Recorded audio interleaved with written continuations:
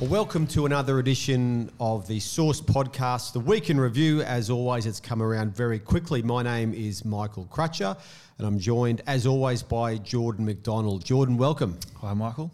Now, Jordan, are you going to Bunnings this weekend, and are you going to get sausage, sizzle, and a vaccination? I'm not this weekend, but I'm booked in for next weekend to get my second jab. But I see that Queensland government's really pushing the Bunnings jab this weekend. I think it's a great idea. Yeah, so this is an announcement backed up with a press conference today at Bunnings for vaccinations, COVID vaccinations, to be at 12 different Bunnings centres across the state this weekend as Queensland attempts to ramp up the COVID vaccination rates across the state as New South Wales and Victoria get close to their targets. Queensland is lagging behind a little bit, so we've got plenty of vaccine supply now. So, look, this is a fascinating announcement, not unsurprising, but I sort of liken it to my days as a newspaper editor, when my time as editor of the Courier Mail, and sometimes you'd get a phone call every now and again from a very senior politician, very senior figure sometimes in likes of emergency services, who just had something that was concerning them about human behaviour or something that had to be done. And sometimes a call to say, hey, can you just maybe find a way to try to help us get this message out, which would often be the case. But this is this on steroids. This is probably, for me, it's a sign that there is concern about the vaccination rates. And what we're talking about here is essentially trying to get people to do something they may otherwise not do, which is, of course, the art of all audience engagement. How do you get people to do things that they may be disinclined to do? So making the access as easy as possible, and interestingly, going to Bunnings, which has such a high trust rate among Australian brands, one of the most trusted Australian brands in the different surveys that are done to find out about brands that you trust. The likes of Bunnings, Aldi, Coles, Woolworth all rate very highly. So I guess from a government point of view, it's a clear sign that they are concerned about the rate. The Chief Health Officer, Jeanette Young, has made that very clear that she is. I'm interested, Jordan, in, I guess, your age group and your friends and the people that you sort of move with. I mean, I've had my vaccinations and had them done probably in July, I think. But you did them a long time ago, yeah. Yeah. What about your sort of your ages, I guess, and how you think that this type of project by the government may work with your age or other ages? Yeah, my experience with people my age group in the vaccine has been pretty positive for the most part. There's certainly plenty that are anti-vaccine in that stereotypical sense. They've done their own research, or they're questioning, how the vaccine came to be so quickly and all those sorts of things. So I think for the most part, really good experience, really positive experience. People are going out and getting jabbed. They've been proactive about it. I think that the main driver for them is just wanting some normality back. I know one of the big complaints that people who are less inclined to get the vaccine, they're saying that there's a lack of freedoms and they just want their freedoms back. And I suppose the people that I've dealt with more closely are sort of seeing that, it's not so much you're losing your freedoms, but the way forward for everyone to be safe with those freedoms is to get that vaccine. And that's what I've seen mostly. So partnering with Bunnings, I think it's a great idea. Like you said, it's a really well-trusted Australian brand. I know the Bunnings sausage sizzle is synonymous with my age group. It is iconic. It really? It's iconic. So I think attaching the jab to the Bunnings sausage sizzle and the Bunnings brand as part of your otherwise normal weekend activity is a really good idea. That's a challenge, isn't it, for government with this? To get people vaccinated, there's clearly, as we said, a higher rate in the southern states, but they've had a good reason to because they've been locked down. They have. In Queensland, we're into the good spring weather. We're moving around. We're going to NRL grand finals. Yeah. I went up to Bundaberg a few weeks ago and I was quite surprised that, of course, They don't have the same mask situation we have in Brisbane. So even I was quite surprised at that mindset. It felt like a different mindset. So it's hard to get audiences behaving the way you want them to when you don't have the obvious incentive. But to me, what's happened with COVID and trying to get people to comply with different orders to get vaccinated, it has been the most interesting project in audience engagement that you could ever hope to see. And we're not at the end of it yet. So I'll be very interested in the numbers that go to Bunnings this weekend to get their vaccinations, and also very interested in the demographics of those people. I'm not sure they'll give those demographics out, but I'd be interested to know what sort of age groups are going there. Absolutely, yeah. Now, the Week in Review, if you live in the southeast Queensland, it's been hard to get away from the fact we're going to have a new team in the National Rugby League, the Dolphins, be whatever they may be called, but it'll be the something Dolphins.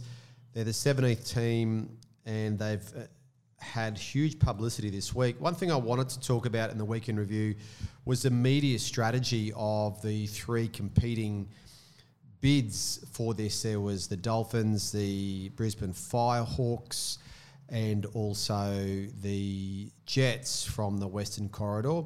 And one thing I looked at trying to see how these groups approached media, because media were very interested in their stories, was the way that they did that. And it became very clear right the way through that the Dolphins would not be engaged on anything to do with who their coach may be or who their players may be. The other two bids seem to be more willing to engage in who their prospective targets may be.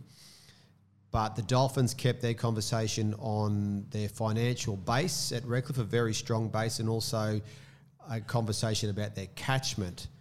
Now, I think it was a very smart move from the Dolphins. And then we've seen the coverage about Wayne Bennett being a prospective coach in the last few days since they were let in on Wednesday. The announcement was made, and now they're moving into that phase of it. But I was very interested by the fact that they kept it in their own way to those strengths and didn't move into the other areas. Now, I understand why other franchises make, because it's so tempting, because in the end, people want to know what's your name going to be, what are your colours going to be, where you're going to play out of, who's going to be your coach, who's going to be your players. Yep. I get all that, I get it. But sometimes you've actually got to do things in media strategy that position you in your best way, and the biggest thing you have to do is hold steady.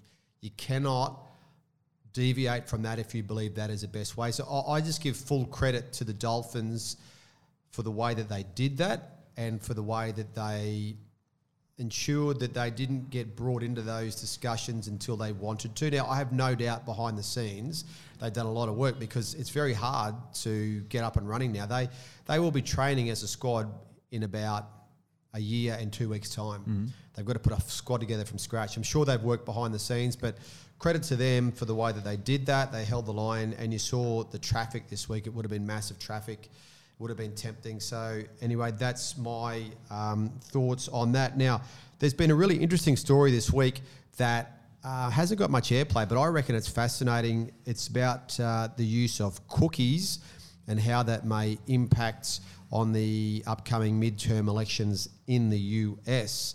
Cookies, I don't mean things that we eat, but Jordan, talk us through what this story is about. So this story is about the political campaigns being concerned about how they're going to reach voters now that cookies are phasing out, at least for Google, and already have stopped for other web browsers. So if you don't know what cookies are, they're a part of your everyday browser life. But Jordan, what are they? So they're personal identifiers that your online activity generates each time you visit a website, and that information goes to advertisers. So if I was shopping for a dinner table, every website I visit for a dinner table, there's going to be some information that advertisers can get. So then if you go to Facebook, then you might see some ads on your right-hand side there of dinner tables. And so that's essentially what cookies do. And I guess over time, these are things that advertisers love, but over time, it's a bit like the climate change debate and sustainability with the environment. People have had enough of that from a privacy viewpoint, haven't they? So the announcement was made early last year that there'd be a phase out with Google, the last of the big ones to come to it. Yeah. So Google announced that they would phase out cookies from their Google Chrome browser by 2022. And it's a pretty big announcement because Google Chrome commands about 2/3 of the internet traffic. Mozilla Firefox and Safari have all stopped already, but Google has chosen to phase it out and instead produce a product replacement for advertisers. So what do you think that means for not just the midterm elections in the US, which is the focus of some of the reporting this week, but also an upcoming federal election in Australia? How's it going to change the way that we're engaged? I think advertisers are going to have to work out different ways to find out where we are operating online. The way that Google's heading with their change to cookies, it'll start classifying us as cohorts or groups of interest. So my personal browser will store the information that I visited this website to buy this table, look at this table. But to advertisers, all it's going to say is I'm interested in kitchenware or furniture, and then they're going to advertise to me that way. So it's less specific. So they're going to have to figure out alternatives to find that information and retarget again. And one of the winners out of that can then be what's known as connected TV. That can be one of the winners because we are watching connected TV Correct. in massive numbers. So that's the way that maybe political parties have to find out where that is, and that seems like something that's maybe going to go from not even a player in the most recent election campaigns to being something on connected TV that you're going to see a bit of. Yeah, absolutely. Connected TV is a great channel for particularly the political campaigns to look at, because the connected TVs are all things we've chosen to connect with. They have great engagement levels on that. So the 2022 midterm will be the first campaign cycle that connected television will take a big chunk of the political ad spend, while the digital agencies look for other ways to reach their voters again. So what, it's also another example of that power of the consumer, in the sense that ever since social media really came about, smartphones came in as well, the power has gone to the consumer. So it used to be that, you may be too young to remember this, Jordan, but you'd have to watch the 6 p.m. news to find out how the day was going, because you didn't have the news updates as the day went on. So you were dictated to by how you received your news. You had to watch it when it was on rather than choose it when you felt like it. Now we can choose that when we feel like it. And we've got the confidence of having our voice heard on social media. So we're very used to having people hear our voice. So that's given us confidence, and it's given us the power that belongs to consumers. Let me watch what I want to watch when I want to watch it. Yep. And now it's another move here for political advertisers to go and find their audience, because their audience isn't sitting there ready to be smacked over the head. That's it. That's exactly right.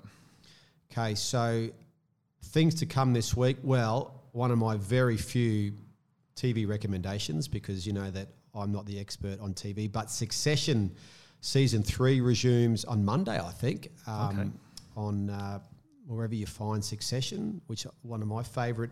I'll have to go and watch the last episode because it's been a while, so I can refresh my memory. Refresh the brain. Anything coming up for you viewing-wise or podcast-wise?